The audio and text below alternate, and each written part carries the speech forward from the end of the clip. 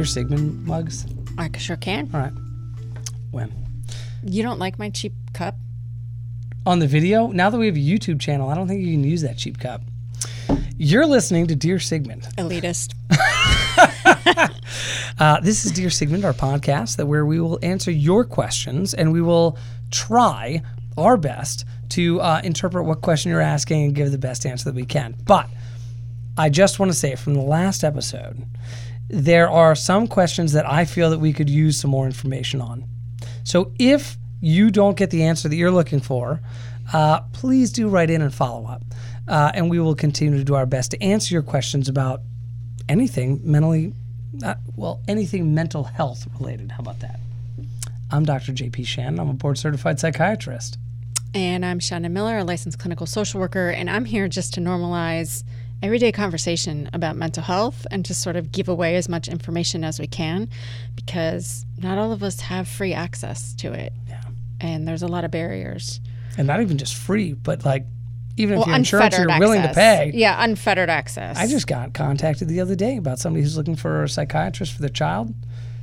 Every single place they called said that it's a 6 to 8 month waiting list right now. Yeah, we get that every day. Yeah. And you mean at Apricity? Yeah, at Apricity we get emails every day of people saying, you know, I've been checking around, I can't get in here, I can't get there. You know, do you guys happen to have any availability? And I can say we're not on a 6 to 8 month wait. You're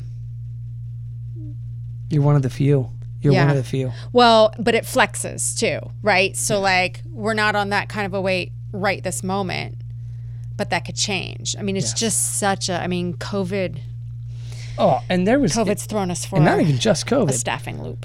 There was already a shortage of mental health providers pre-COVID. The need far outweighed the supply of mental health providers. And then you threw COVID in the mix, and now it's just the chasm is exorbitant. Right. And that's where we hope to be, where in some sort of vague way, there's something that we can say that you can pick up on and internalize and improve your situation and get you closer to the life that you want to live. Yes. So if you have a question and we can somehow get close to an answer that you're looking for, please write in.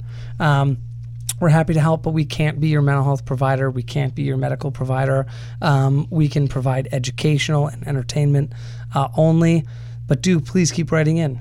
We've really continued to gain traction here, and I'm really thrilled to be able to provide this opportunity for people to get a little bit of insight to the way that we think.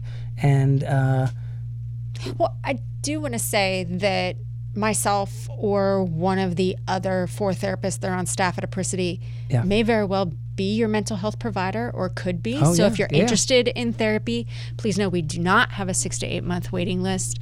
Send us an email or visit our website at Apricity Behavioral Health, and we will be reaching out to you where we schedule an initial 15-minute consultation. Get your microphone under control. It's just all over the place. I know. I'm struggling here. Visit us at Apricity Behavioral Health. Go to the contact page, fill it out. We get back to you within 24 hours, and we set up an initial 15-minute consultation. But whatever we say here today, please understand that we are not in a therapeutic relationship at this time, so don't come after us. Well, if you need it, please seek it. And your own primary care provider is a great place to start. They can probably get you some access. All right, we've covered our ass enough, don't you? All right. Let's get to some questions. Dear Sigmund, my sister's anxiety is ruling everyone's lives. I'm sick of it. She's always been an anxious person, but COVID has made it 10 times worse. Our parents' 30th wedding anniversary is coming up, and there's going to be a pretty big party. The problem is that my sister wants to be accommodated 100%. It has to be outside. There has to be a breeze. We can only invite 20 people, only 4 people at a table, everyone vaccinated and wearing a mask. Catering can only be done by a company that she thinks takes COVID seriously. Oh my God, I can't take it. I'd really like some ideas on how to handle her. OMG, Jesse, what if it said, oh my gosh? You know, just throw your deity Should I reread it for just you? No, this is a serious question, because I'd say it's affecting probably 25% of us because I think we all have that person in our family right now. And if you are that person, I mean, this is really a big deal. I mean, look, CDC guidelines are there for a reason, and they have really done their best, I know, to provide guidelines for all of us to be as safe as possible. Living life in a constant state of fear, hypervigilance, believing that the air around you is something that could be dangerous to you and your family is something that is going to take a tremendous amount of time, courage, focus to undo. This is really going to be harder for some people, and generally those people who are going to have a harder time getting back as the CDC guidelines lift, getting back to a normal state of life, those people are generally going to have a more anxious personality.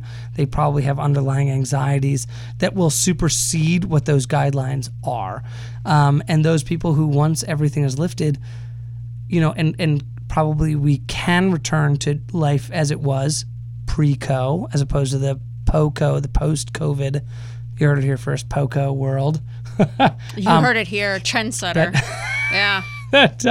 That individual probably, I would say, is doing their due diligence as a member of society who's trying to protect themselves and others.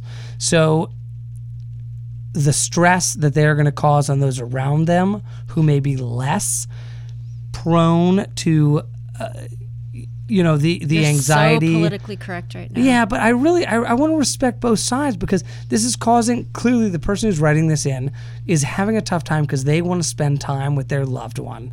And their loved one is saying, I still want to be extra safe. And so navigating that bridge. I don't think that's what their loved one is saying. Yeah? I think we can only invite 20 people, 4 people at a table, vaccinated and wearing a mask. Like, it's one expectation on top of the other. This drips of anxiety to me. This isn't just caution. This isn't just risk averse. Yeah. And this is over the top. Those are not current CDC guidelines, exactly. Right? And that's what you're getting at, is that if we reality check this to what our governing agency has said, hey, this is the standard we need to follow, and it's like not even remotely close to it. But we're going to take 6 levels above that, and if not, then we're not coming. Well, you gotta meet that person where they are, though. You got to say, hey, I respect that. If you're not comfortable coming, please don't. But it sounds like this person is really wanting them to come and say, I want to accommodate this person, and I love them, and I want them there.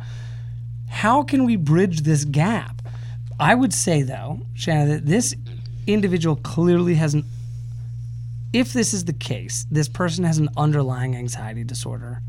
And it is very hard to go from a hypervigilant state to a less vigilant state. Absolutely. In anybody, let alone somebody who probably has a little bit more hyperacuity to anxiety, or maybe a little bit more attention to detail, or maybe, however you want to accommodate the individual who likely has what we call a generalized anxiety disorder. But this person is not obligated to do the disease, to do the anxiety. You mean the person hosting the party? The person who wrote us and saying that my sister's anxiety is ruining everyone's lives. She is not obligated to participate in the anxiety with the sister that's anxious. Yeah.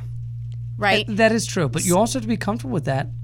Right. And that's what I'm saying. She needs to get comfortable with her choice. Do I choose to participate in her anxiety, or do I not? Where is my boundary? And I will recommend that person, as we should all do, just follow CDC guidelines. As long as your party is following CDC guidelines, I think you can rest assured in your choices. And if this person is at the point where they want to attend, that's okay. And if not, you got to be okay with that too. If they choose to bow out, that's it. So I would say making the choices that are aligned with what you can reasonably reality check with science. Yeah. Stand behind them and let the chips fall where they may. It may cause distress to this anxious person. It's likely that it will, but you are not responsible for their attendance or not. Yeah. Not your problem. Isn't that your catchphrase? It falls under not NYP. Your problem. Yes. NIP. Not your problem, right? Their anxiety, you have to decide how much it is your problem. Yeah. It has to be an intentional choice. You cannot be ruled by it, nor can you entirely neglect it or negate it, right? Yeah. So you have to take that information and decide what you want to do with it and make your decision and stand by it. And then here's where it gets gray. You can choose to flex with it as well and maybe change your position or something else, but it has to be true to you. Yeah. If you are feeling irritated and just like, and it's growing from there about this person's anxiety, then your boundary has been crossed, and it's your job to step back, take a third person perspective and say, where was my boundary? Mm-hmm. When did it get crossed? When? Look for when the irritation started.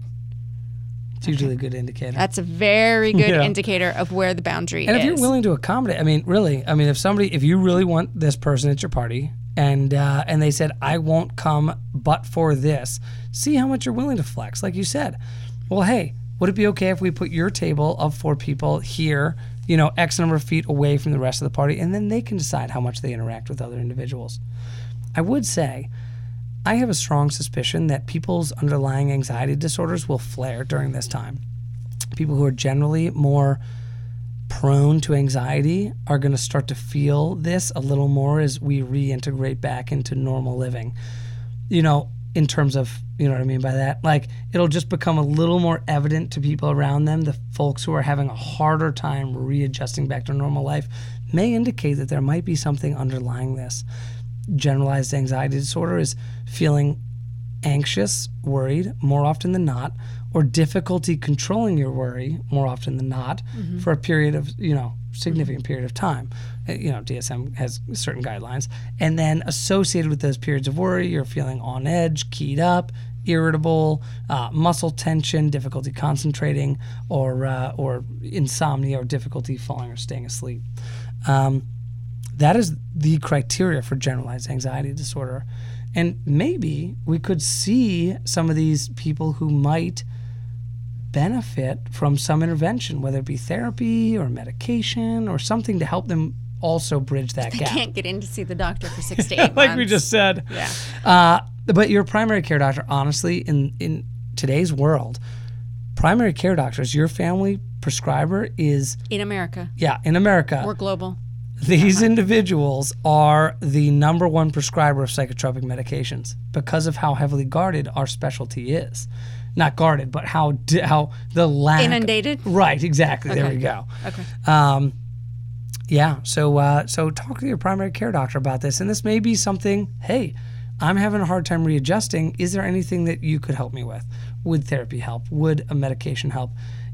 Obviously there are reality-based reasons to continue to be cautious and vigilant. But if it's affecting your life that you can't keep up with CDC norms and you're working outside of those norms and you can't reintegrate to society, I would say maybe talk to somebody. Yeah. Yeah. Is that a good answer? Did we do it? I think this is going to be an extremely common experience. But I think, though, that we need to be very careful because this person's writing us and she's sick of the anxiety ruling her life. And so we have to give her permission to say that your sister's anxiety is not your problem. You are not going to be able to do anything to quell her anxiety. Yeah, right. That's a really good point. You don't have insight into her head. Yeah. There's nothing you can say or do that's going to diminish or raise her anxiety. That control lies entirely with her. Yes. Right. So that's my final word. And they might even feel like it's out of their control. They may, hey, but that doesn't make it in. Exactly. That doesn't make it in this writer's control. Yeah. Right? I see CDC guidelines or this, and I'm having a trouble, reintegrating to that. Right. I'm actually doing a piece for Fox 43 coming up about this exact thing. About Look at you with the self-promotion. Look at you. Well, they're expecting that there's going to be a lot of behavioral disturbance in schools as kids reintegrate because they've been out of school for so long. That this kind of readjustment to normal life or norms within kind of boundaries is going to be hard. It will be, undoubtedly. Yeah. Should we hear another question? Dear Sigmund, it's time for my partner's parents to move into an assisted living community. They are fighting us every step of the way. They cannot live independently anymore. In the past year, we've had 4 significant health scares, and each time they recover, but just a bit worse than before. It's not like we're putting them in a dodgy government home. We just want them to live in a monitored community where if something happens, there is immediate assistance. Some days my mother-in-law is telling everyone that we are evicting her, and other days she acknowledges that it's a good move. My father-in-law just passive-aggressive, getting in snarky comments here and there. Is there anything I should be doing to make this easier on all of us? Yeah, stop personalizing it. Yeah. This is a stage of life, like an Ericksonian stage of life issue that as you age and you start to not be able to meet your own needs, there's despair. Yeah, total despair. This is a really normal experience for this I couple. get really mad when my knees hurt just from standing up. My knees hurt right now and I'm sitting down. And you were supposed to play tennis. How are you going to do that? I did a rain dance so I wouldn't have to play tennis. No, I mean, I can imagine. Look, I'm not at that stage of life yet. Yeah. But I can imagine how having what feels like your freedom stripped away from you is, right? Because the brain doesn't recognize its own decline. True. And that's probably a preservation. Right. You know, a built-in kind of fail-safe for the brain. Right. And so I think the only way you're going to be able to make this more tolerable or easy is don't personalize it, listen to them, validate them, empathize, but hold the boundary. Yeah, I like that. And it's not even a boundary, but it's a recommendation saying, look, this may be where you're at now. And just identifying that really is the best for this person. It sounds like this mother does recognize that from time to time. But to admit that, you know, in perpetuity, that is a really difficult thing to say, hey, I'm in decline, which indicates that I'm going to die soon. And maybe it's in a home where I am not familiar with and not among my loved ones in their home. You know, this is an incredibly enormous hurdle for anybody to get over. I saw a guy today. He lost 2 family members. I had a consult today. He lost 2 younger family members about 10 years ago. And he has really been struggling with this. And now only when his own mortality is coming into question, this idea of one's own legacy and what am I leaving behind and what is the memory that I'm leaving on earth and what have I done while I've been here starts to come to the forefront subconsciously. But that is what Erickson defines as that stage of life. Yes, it's exactly right. Where you're self-reflective of what is the value you've contributed That's exactly right. to this life. So developmentally, we can sterilize it all and say normal. Totally. But it's not. It doesn't feel normal for that person at the time. Gutting to watch them go through it and to bear witness to it. Because sometimes also pain just needs a witness. Yeah, I like and that. And that can be healing. So true. So I would just say depersonalize and witness the angst and the pain. Yeah. Empathize, but be insistent that this is the right choice. And meet them where they are, right? Identify that this is probably a really tough time in their life. Right. And anything you can do to make it easier, you know, that you'll be there throughout that process. Right. And that you recognize that this must be a very difficult decision. Right. You cannot... I just think validate and empathize enough to where you feel like you might even be doing it too much. I doubt that it is. Yes. Right? So I know this is difficult. I know that you don't like it. I know that we're stripping away all of your autonomy and this and that. However, the reality is, you know, you fell and bashed your head open. Yeah. And this is no longer safe. And you could even say, I am so worried about your safety that it would make me feel better if I knew that you were in an environment where you would be safe. You know, a lot of times people can be selfless at the end of their lives. Or no, it gives that opportunity to say, I'm going to sacrifice myself for the betterment of the next generation. That, you know, I can recognize, instead of saying I'm recognizing my own needs, my own health failures, my own imminent demise, I'm going to do this selflessly to help you. I don't see myself getting altruistic at that stage of life. I would. No. You're callous. I'm going to be the one without a filter. I am. Ice cold. I am. Suck it up, Buttercup. When I was your age, we didn't have internet. You know, I What's mean, the internet? huh? What? The web? We're on the web now. We got a YouTube channel. Spiderweb? Something like that. Empathize, relate, show compassion, but really make the more sterile decision that's in the best interest. Yeah. You cannot be led by emotion. And it's better to do it sooner than later, right? It's better to do it now before you break a hip. Right. Or truly, I mean, there is a high mortality rate. Or you burn down the house. Yeah, right. You Leave forget the the stove stove's on. Totally. Right. Or you drive the car into Yeah. the garage and through the wall. So to be proactive in these situations likely is the best outcome. And also, I'd like to just plug in right now, while your parent is lucid, get all of these opinions that, well, all of these decisions that they want to have for them in the future, get it now. Because after they're incapacitated and it's finally time to make these decisions, if nobody's had this hard conversation and say, hey, what do you want about life support? What do you want about... It's a legal clusterfuck. Do not... Yeah, oh my goodness. I see it in the is hospital all the time. Horrid. Yeah.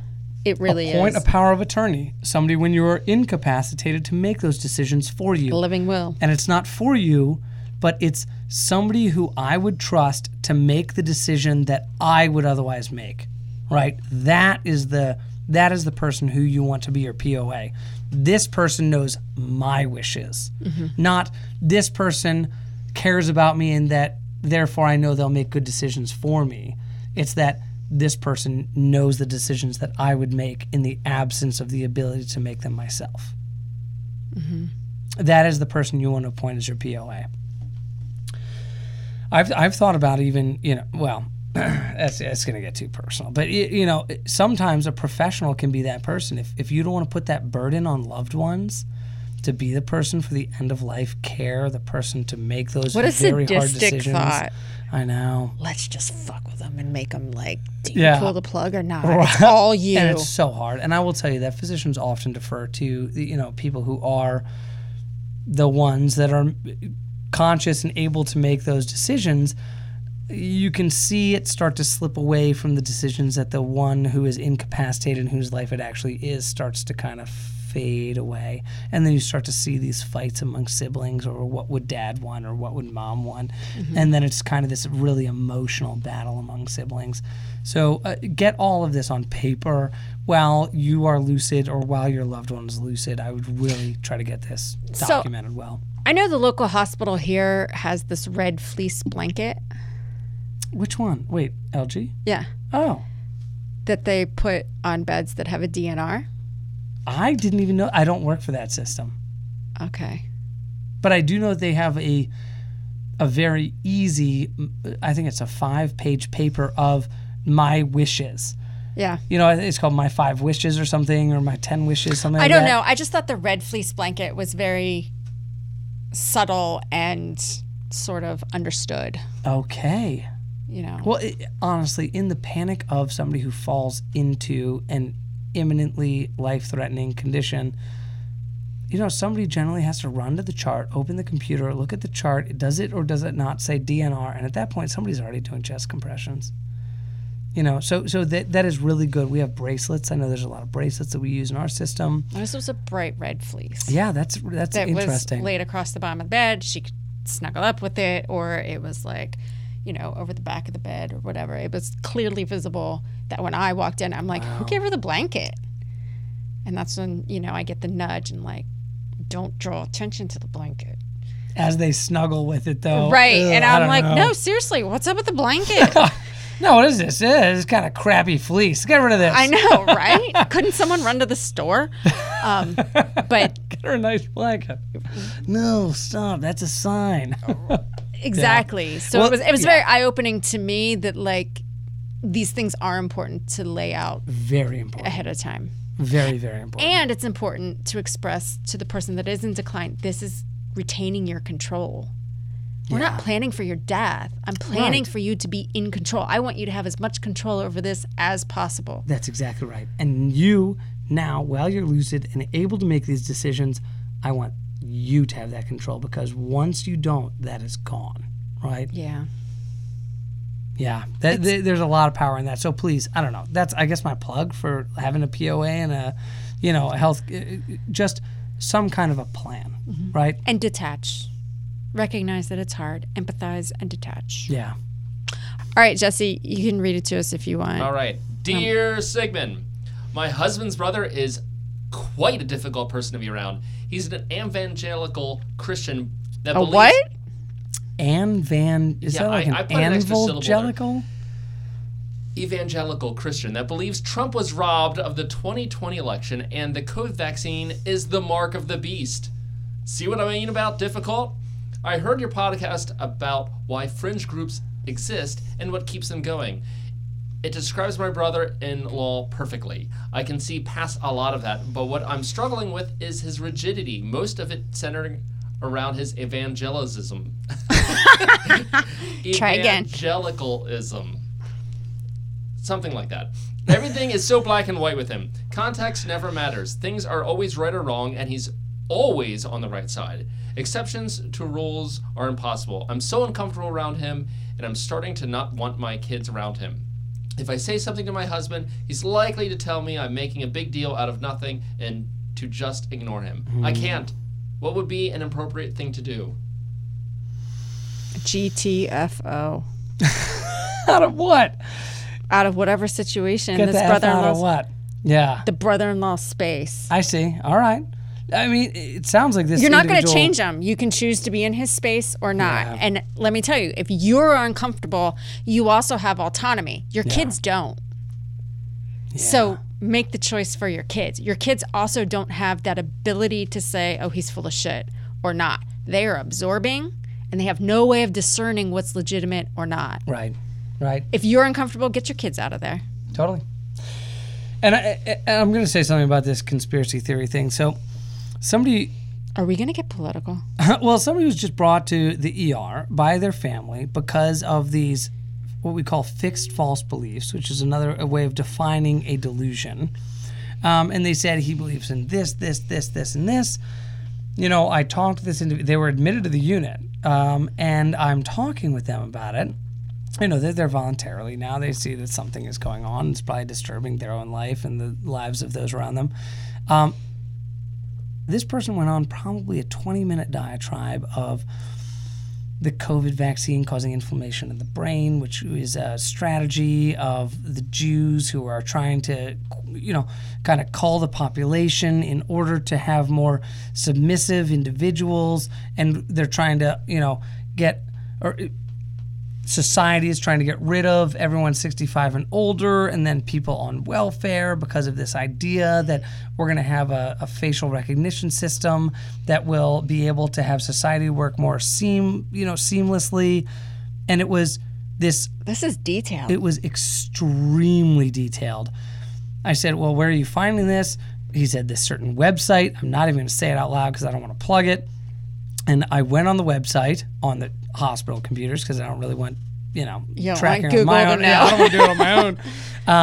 And sure enough, every single one of those things was backed up. That COVID stood for COVID vaccine identification ID, right? So COVID, something COVID.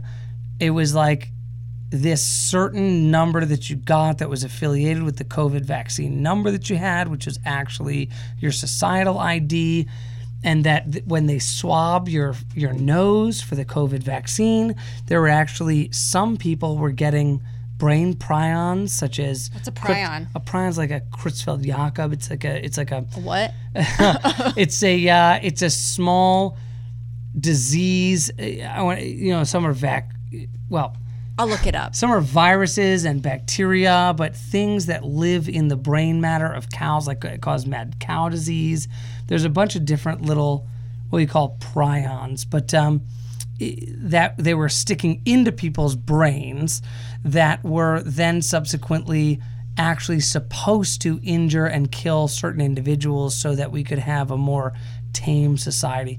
Now, this sounds extraordinarily delusional, psychotic to the family. Turns out every single one of these things was supported by an enormous following on the internet. So what's happening right now is we're seeing what appear to be delusions, but are no longer delusions because these are extreme, overvalued beliefs by individuals that are really getting duped into explanations for things that are not reality-based. But when you find a giant swath of what would be otherwise considered air quote evidence on the internet, all these people that believe it, you find yourself among a gathering of people who you're accepted by, that you know something that other people don't know, that you are all of a sudden, prepared for some imminent thing that is happening in society, and you will be better off because of this knowledge that you have. And that is something that is very hard to ignore. And actually why a lot of religions have been successful, right? Like, I know the end of times is imminent because this Savior told me and this specific group of people, if we only did this certain magical thing and ate this magic cracker, that we would be saved. It's a really similar romantic in all of society that this is not a delusion, that this is something that is really ingrained in humanity, that we want to believe these things that are told to us. And kind of gets to a few episodes ago, Old Wives' Tales. One of the reasons conspiracy theories. Yeah, we did that. We couple did. more That's before right. Of why do conspiracy theories have traction? Yeah. So to try to, I say all that solely because to try to have a realistic argument with this individual, you're probably not going to get very far. Because everything you say, these conspiracy theories are very adaptable, and there's an explanation for why your reality-based thinking or your more factual-based contradiction to their statement is not valid. So I would not even bark up that tree. It sounds like even your husband is navigating a really delicate line saying, I love my brother and I just want us to be copacetic. I just want us to all get along, so try not to rock the boat. Let's just not toxic talk about positivity, this stuff. though. Yeah, which is from another episode. Which is from another episode, right? Because if we don't acknowledge it, that can be harmful too. Yeah. Right? I try to not engage in these conversations, to be honest. I found them unfruitful. I with my patients, I try to really align and meet them where they are. Again, I want to say, hey, it sounds like this stuff is really causing a lot of chaos in your life. I'm not going to sit here and argue all of these theories and these ideas because I know that I don't have enough evidence to the contrary. Or websites. Right. Yeah. Or whatever it may be. You don't have internet cred. Yeah. Could contradict their belief. Right. So what I want to do is say, hey, why are you here in front of me right now? How can I help you with that? It seems like something that is happening is affecting your relationship with your family.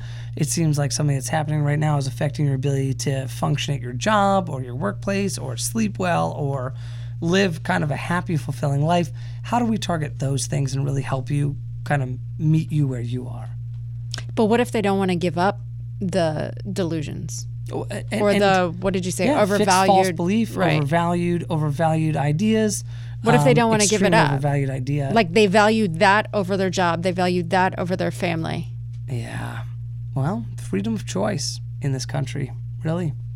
If it, an individual's rights end where mine begin, that's a common statement that people say, like, my neighbor's freedom, and his rights end where mine begin. So as long as you're not hurting others or imminently hurting yourself, so there's nothing to stop him from being a choices. Recluse living in a cave in the woods, provided that he's not hurting anybody else. Truly. And if that's the choice that he's making in the way he wants to live, you can, as a loved one of yours, you can help nudge them in the right direction, try to help them in any way possible. But at a certain point, there's only so much you can do before you start impairing your own life and sacrificing your own happiness and freedoms for somebody else, which you could do, absolutely, but that's your own freedom. So it's the job of the loved ones to come to a point of radical acceptance.